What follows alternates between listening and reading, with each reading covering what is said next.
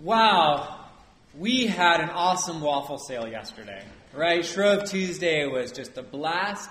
Thank you to everyone who participated. But I do have to confess, I smell like waffles still, right?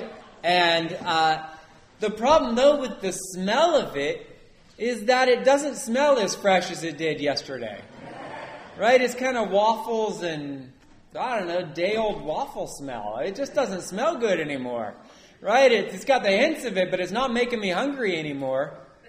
Right? And I've been smelling it all day as I've been walking around. And when I come in the church and go in my office, everything smells like waffles. I'm surrounded with the aroma of waffles.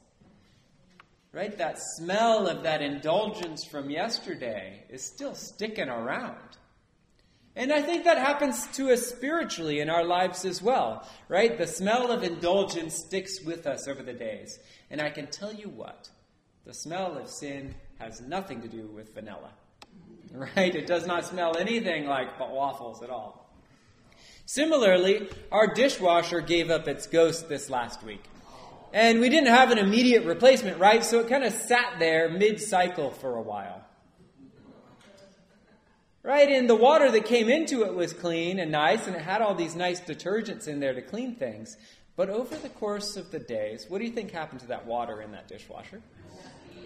It got funky. Right, we tried to get it all out before it went funky on us, but when my dad and I were pulling it out finally yesterday and trying to put in a new one, there was still some water left in that drain hose. I don't know if it was water, right? It smelled like maybe a dead rat in there. I mean, it was horrible. It smelled like death. And everything it touched, everything that water splashed on, smelled like death. No, it was gnarly. I didn't like that at all. Right? And that odor just stuck around. There was no hope for that hose and that dishwasher, but to be removed and disposed of and replaced with a new one. In our reading from Joel, the people of Israel are encouraged by God. He says, "Yet even now return to me with all your heart, with fasting, with weeping, and with mourning. Rend your hearts and not your garments." When did people rend their garments? And what does it mean to rend your garments? To tear them, right? You guys remember the World Wrestling Federation, right? With Hulk, right? Hulk Hogan. He would tear his garment. But he didn't do it out of repentance, I don't think, did he? No, he did it to show off his giant muscles or whatever, intimidate his foe. Why would people in the Old Testament rend their garments? An outward sign of repentance, a sign of woe, of anguish, right? They would tear their garments as a sign that they were upset. Now, there's a danger to rending your garments, right? And what is that? Well, there's several dangers, right? Hopefully you've got layers on underneath. But the other dangers are what? That you're doing it for the people who are watching and not for God. Absolutely. That is the greatest danger of rending your garments, is that you can fake it. Right? Even in our world, people fake the outward signs of repentance, but inside have no real desire to repent. And so they were warned by Joel to rend your hearts and not your clothing. Because you can't fake a heart that's broken over grief of what's gone on in the world or what's gone on in your life. Right? You can't fake it, because who looks at the heart? God looks at the heart. There's no faking it. God wanted his people to come back to him. He wanted them to return, not so that he could punish them, not so that he could rub their nose in it, but so that they could be forgiven. So Joel says, "Return to the Lord your God, for he is gracious and merciful, slow to anger and abounding in steadfast love, and relents from punishing." This is the God that Joel was encouraging people to return to. The God who is ready to forgive, slow to anger, and desirous to set people free from the bondage to sin. And that is the God that we follow as well.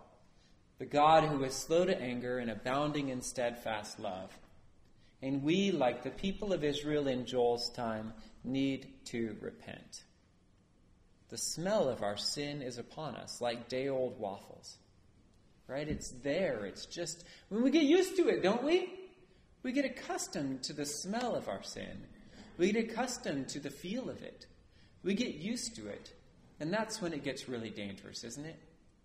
When we get used to it. When it's like fresh and we can say, when it's like that dishwasher, right? It's easy to be like, wow, get that thing out of here. I don't want that in my house. But when you get used to the smell of it, when you get comfortable with your sin, that's when things are dangerous. Today, we are given this special opportunity of Ash Wednesday, this opportunity to examine our hearts through the grace of God, through the power of the Holy Spirit who can show us that sin in our hearts. We have this chance to repent of those sins, to turn them over to God, and to start anew. Tonight, as we gather together, may you allow the Holy Spirit, may all of us allow the Holy Spirit to convict us of our brokenness, to reveal those areas of hardness of heart that we have sequestered away or that we've chosen to lie to ourselves about and to cover up. May we allow the Spirit to shine his light on those spots so that we might repent of them and return to the Lord and be forgiven and reconciled to the God of mercy and love. Jesus Christ died for this opportunity to forgive us. And may we seize this chance and turn to him with our heart, soul, and mind.